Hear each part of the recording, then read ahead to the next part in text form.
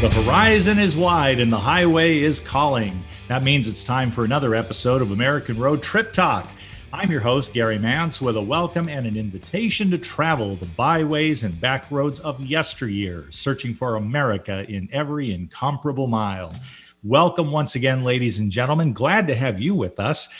Producer Eric Ryder is at the board. He'll make sure we stay in our lane. And today we are going to take a trip down the coast from Seattle to Seaside, Oregon, one of the loveliest, most stunningly beautiful spots on the Pacific coast. It also happens to be the venue for the now famous Oregon Ghost Conference.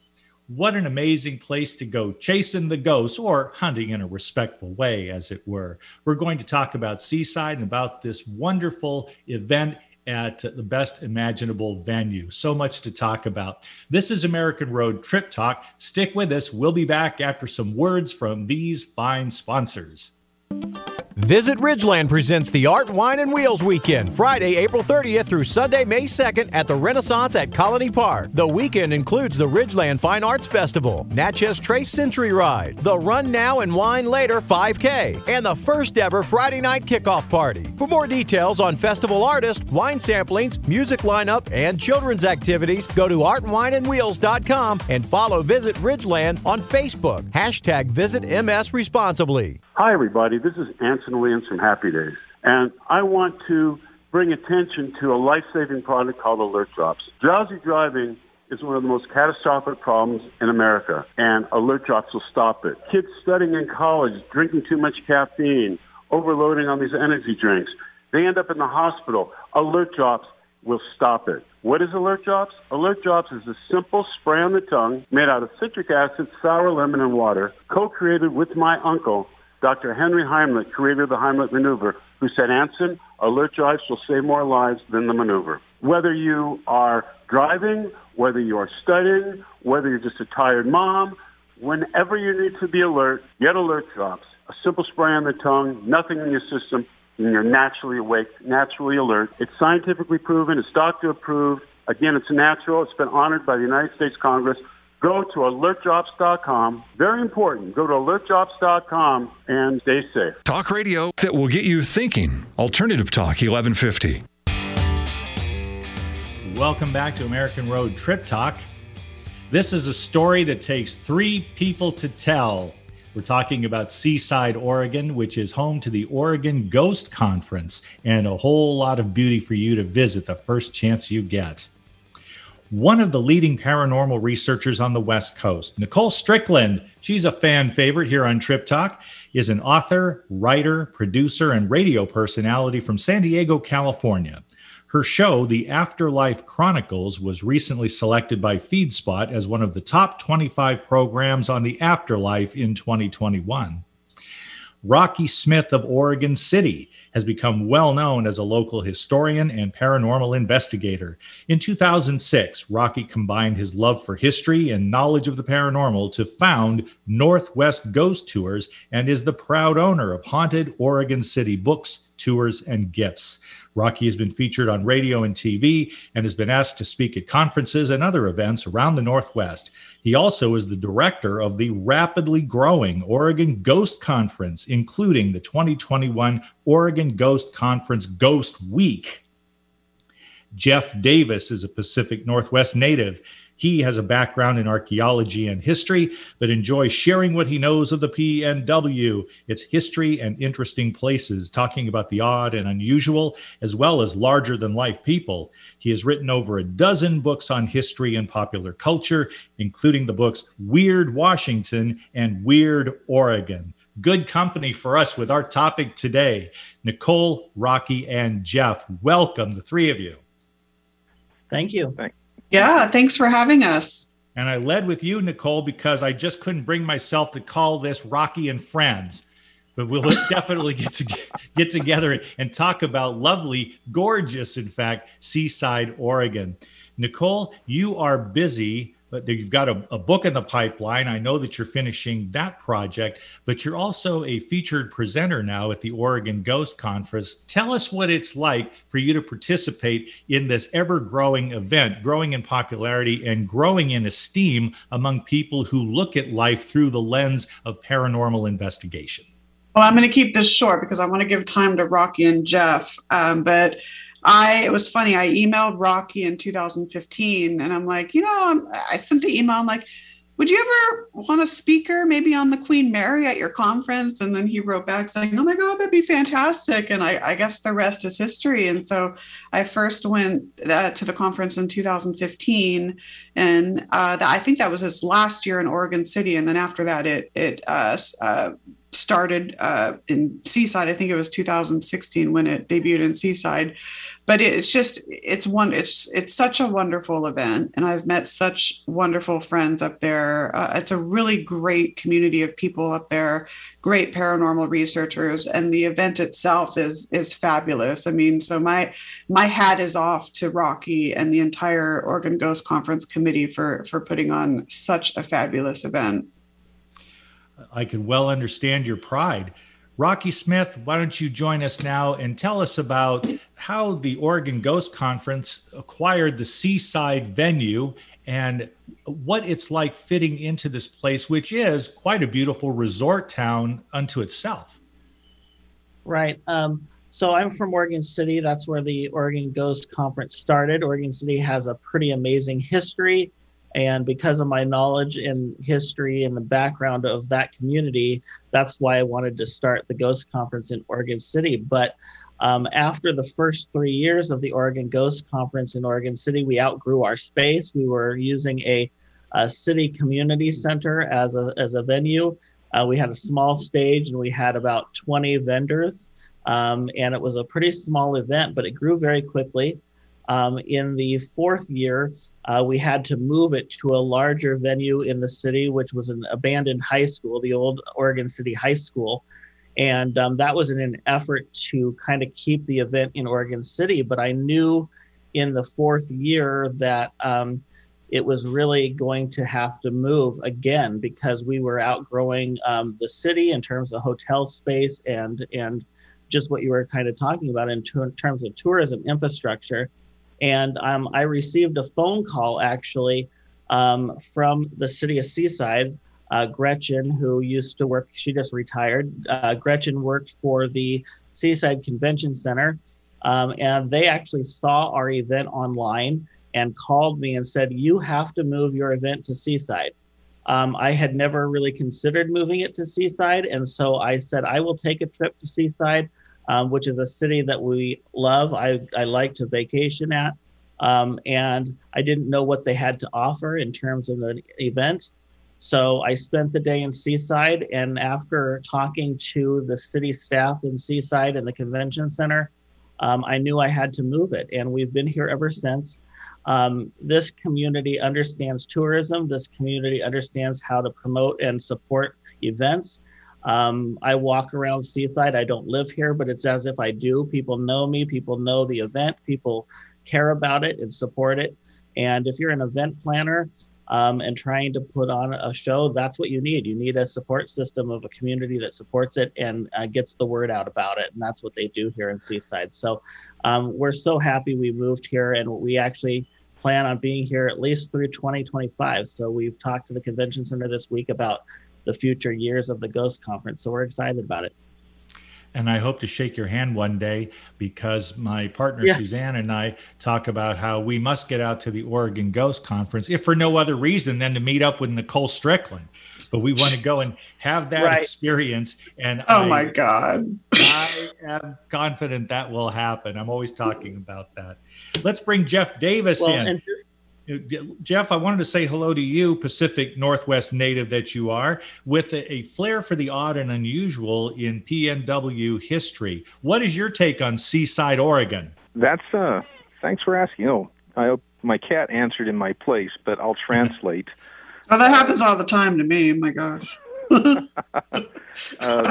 me, the story of Seaside itself is, in its origins, are the reason why Rocky has chosen to move the conference there, and he has praised them for their willingness and their ability to promote, because Seaside as a community is unique on the Oregon and Washington coast. Most of the towns lining the coast started out as fishing villages, or they were in the lumber business.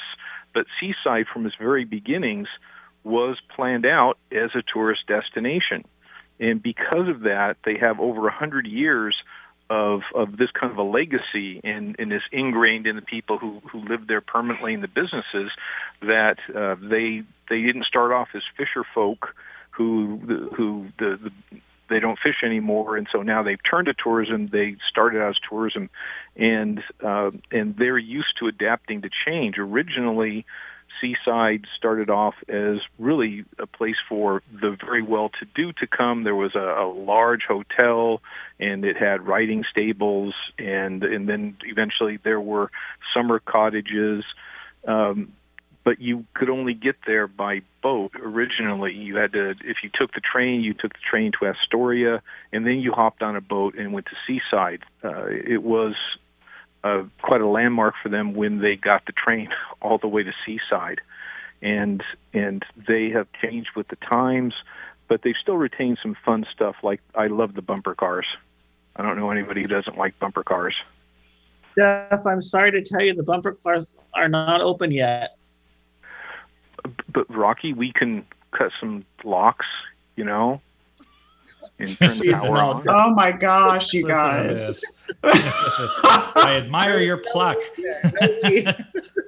That is excellent. Well, if we're going to talk that way, let me go ahead and introduce it. Feel free. Just go ahead freestyling here. When I talk about one of the places that people would love to visit, if, let's say, they want to get some exercise, 1.5 miles up and 1.5 miles back. That's 3 miles. If you took to the Seaside Promenade, that would be a must-see for me. Right. And the Seaside Promenade is probably the most iconic landmark in Seaside. And what's really amazing this year, 2021, it's celebrating its 100th anniversary. The Seaside Prom was actually purchased, plots of land along the ocean front were purchased by Alexander Gilbert. Alexander Gilbert was an immigrant from France and eventually ended up in Seaside. He built a beautiful house here near the ocean in the late 1800s and started real estate and developing part of the area of the town. And Alexander Gilbert was the mayor of Seaside in 1912 when most of the city burned. There was a huge fire in Seaside in 1912. He rebuilt part of the city named the Gilbert Block, but he's mostly known for basically giving those parcels of land on the ocean front back to the city so that the public had access to the ocean front and that no one would own that place and that it could be a public place for everyone to see the ocean. So Seaside is really proud of that history, and they are celebrating it this year for its 100th anniversary in 2021. So that's pretty cool. And the beach too. I mean, I'm from San Diego, California, and our beaches are like legendary, but honestly, the beaches up in the Pacific Northwest, I find prettier. I mean, it's just amazing. Like my first time going to Seaside and like going on that promenade, I was in awe. It's just such a beautiful, beautiful town. I couldn't give you a better recommendation, and this is something our listeners need to know. I worked with a gentleman in Seattle radio some years back, and he decided for one of his big anniversaries, he was going to take his wife for an extended weekend to Seaside because the two of them thought that was the most romantic place they could get to without having to fly anywhere. And so I think I can definitely see it because of the coastline and the glorious rock formations, the beach, as Nicole said. And how about the romanticism of a place like Tillamook Head, which seems to be iconic?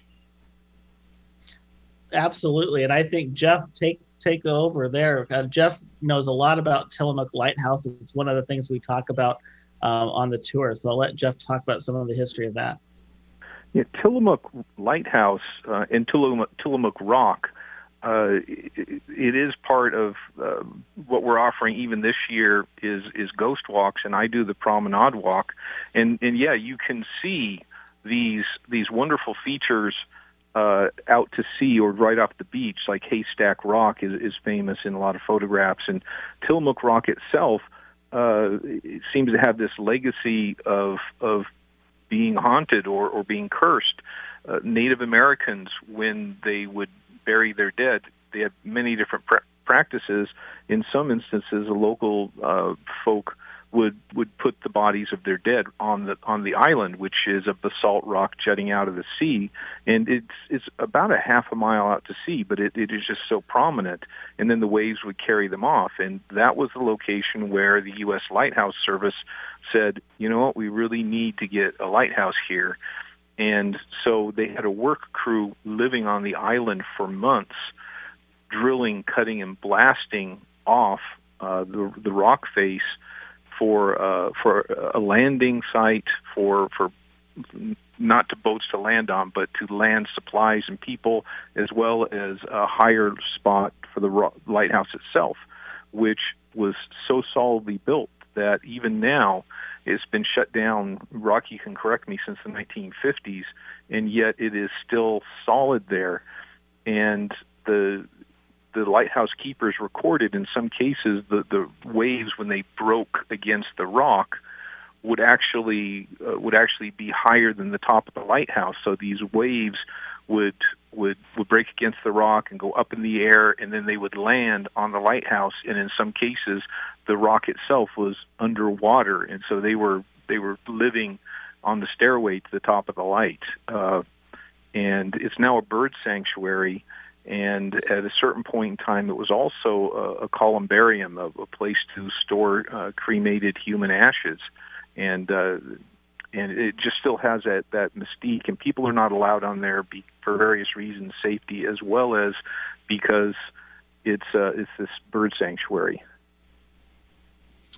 And ever sensitive to the environment are Oregonians and visitors there. If you aren't when you get there, you will be shortly thereafter. That's for sure from the time I've spent in Oregon. Let me ask you as well, because there are people that will go to a place like Seaside for a very specific reason, and I take it that it's seasonal. Any of you, again, feel free. Tell us about the Pacific razor clams. That's a mighty big deal in Seaside. Well, I don't know much about that. I don't eat shellfish, so Jeff, do you? Yeah. Come on, Nicole, you fly up from Sandy Eaton. No, I'm kidding. Yeah, I know, right? I eat shellfish. I mean, I don't know if I don't think I've had them there. I imagine they're like fantastic. I actually, when I was in Seattle, my very first visit to Seattle many years ago, I went to Ivar's Acres of Clams, and I was like, oh my gosh, the food there is so good. But yeah, I haven't tried the razor clams in Seaside yet. The harvesting of razor clams is very popular, except among the three of you, apparently. No. I was gonna talk a little bit about it. Please do. Go for it. Yeah. Oh my gosh. Yeah. I love clams, and there were several times up along the coast, Seaside, Astoria, and to the Washington side, when specifically my family would go specifically for the clamming, and delicious. It's that combination of the water temperature and the various whatever plants, life form that the clams themselves eat, that have this very unique flavor that even if you were trying to somehow farm clams somewhere else or further down in warmer water, they just don't taste the same. And unfortunately, red tide and other kinds of algae periodically will shut down the clamming season, but everybody's got their shovels ready, and people come from as far away as the Dalles, east of the Cascades, for clams. Now I want clams, y'all. Well, now I want them. Reading up on this a little bit, my understanding, and Jeff, you may be the expert here, it's something I'll have to try when I get there, but I understand that Pacific razor clams make a terrific clam chowder. They do. And my favorite, though, is clams, whole clams, that are dipped in egg yolk and then cornmeal and then fried in garlic butter. Sorry while I'm salivating. But, yeah, exactly. No, I want it all. Definitely sounds wonderful.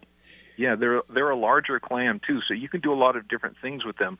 Oftentimes you get smaller clams, and they're great in chowder, but you wouldn't make a whole meal out of one of them. These razor clams, one of them, a mature one, you can feed a couple people on it, I think. They are large. There's no question about that. I've seen the photos.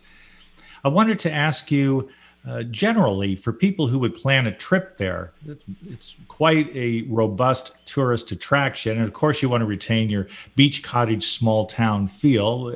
I think that's great. But when people do arrive, if they're not going to rent one of those beach cottages, how about the hotels, motels, and restaurants? It seems like the town would be pretty well equipped. Absolutely. We've stayed at several places. The Inn at Seaside, right by the convention center, is a hotel we use a lot with the event itself. There was also another brand new hotel built in Seaside in the last couple of years called the Salt Line. Tons and tons of hotels in Seaside, some on the ocean front, some closer in on Broadway and towards the convention center itself. But the whole town is geared towards tourism. So it's hotels and restaurants. And one of the great things that me and Jeff have found in Seaside, you walk into a restaurant or a hotel, you talk to someone, and the person you're talking to has probably worked in 2, 3, 4 different hotels or restaurants. And so they will share the history of the town. You can ask them ghost stories about a building. They'll say, I used to work at the Ebb Tide and I had this experience, or I used to work at the Twisted Fish or the Old Girdles restaurant. And they'll tell stories. Me and Jeff have heard this walking around Seaside frequently. So it's a close-knit town, and a lot of the people that work here work in that tourism field and are just openly gracious to receiving visitors. So, and I take it that there's something for every budget. Absolutely. Absolutely. And I am curious. There are Jeff. very old historic associations, sorry to interrupt, people who are interested, like in Lewis and Clark.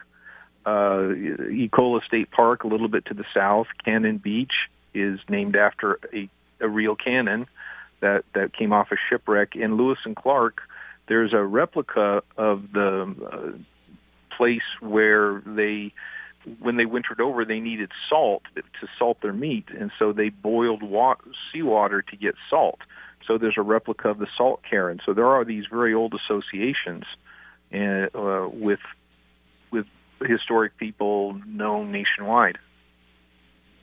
With the couple of minutes that we have left, I did want to mention that when you look at the Oregon coast, which I've never heard anybody say it was anything less than gorgeous. I discovered that myself. I think of places like Astoria, of course, Seaside. I think of Cannon Beach. I think of Lincoln City. I think of Florence and Coos Bay. If you're going to make a coast tour, is this something that day by day, or even if you wanted to get to 2 spots in a day, working your way down that coastline is a pretty viable option? I think absolutely. So. I would say, yeah. What, Jeff? Yeah, I was agreeing. I said I think so too. And of course, you could allow some time. I mean, that's Gooniesville there when you talk about Astoria. So there are reasons to stay overnight in any or all of those destinations. Absolutely. Yes, absolutely. When I was writing, go ahead. I'm sorry, Rocky. You're fine. The Goonies story, we love that. The ghost stories, all of the history, but you can take a couple-day trip and stop at multiple places. Some of the little communities that I enjoy too, that are not so touristy, like Manzanita, which is a beautiful little town. So there's a lot of little stops in between as well. Actually, the very first time I went to the Oregon Ghost Conference in Seaside, I actually flew in and stayed with my good friends, Karen and Jim Frazier. And then I drove with them to the conference, and we actually went to Astoria, and I saw the jailhouse, that was filmed in the Goonies. And then we kind of did that route going, I guess it would be south down Cannon Beach. And it was beautiful all the way to Seaside. It was awesome. this is not necessarily meant to plug one of my books, but it's just a side effect. When I was writing Weird Oregon, even it is just a fabulous, fabulous drive. I did exactly as you were suggesting. I visited all the way from the south coast. I drove the north on the Coast Highway, and every city has something unique and unexpected. For instance, in Coos Bay, there's an old Depression-era Egyptian-themed theater that's still operating. Who would have thought it, huh? Yes, and I've seen pictures of that, and I thought, wow, if you wanted to hold a special event or a really creepy birthday party, that would be a lot of fun. And I want to thank the three of you for joining us today. Jeff Davis, his books are Weird Washington and Weird Oregon. I got to get a hold of a couple copies. I'm telling you, that's going to be great. And we thank you, too, Rocky Smith, director of the rapidly growing Oregon Ghost Conference. Of course, Nicole Strickland. Tune into the Afterlife Chronicles wherever you get your podcast, and you'll hear some mighty good broadcasting about all things concerning the continuity of life and the eerie things that attend to it. Thanks so much, you three. I hope we talk again and meet in person someday. Thanks. Thank you for having us. Yeah, thank you for having us. Our pleasure. We'll be back with a bit more right after this. This spring, coast naturally to Gulf County, Florida by planning your road trip. A road trip is the sound of giggles with the family, or maybe a sing-along to your favorite playlist with the windows rolled down for a girls' trip. Whatever road you take, you will discover new adventures along the way through the picturesque landscape and breathtaking scenery. The road is wide open to Gulf County, Florida, and the adventures are endless. Whether you like to find iconic landmarks, eat at local dives, or get your adventure fix, we've checked all the boxes for you. Located in Northwest Florida, Gulf County boasts 43 miles of natural shoreline. Here, where the water surrounds us, being outside comes first, and the experience is never the same twice. Take our quiz to discover your travel personality and a route to satisfy your wanderlust. Gulf County, Florida. Our pace is slower. Our laughter is genuine. Our waters are amazing. When can we expect you? See more at visitgulf.com/roadtrip. Thanks for tuning in to American Road Trip Talk. We remind you to visit our website, AmericanRoadMagazine.com, to preview the current issue. Until next time, dream well and drive safely on the American road.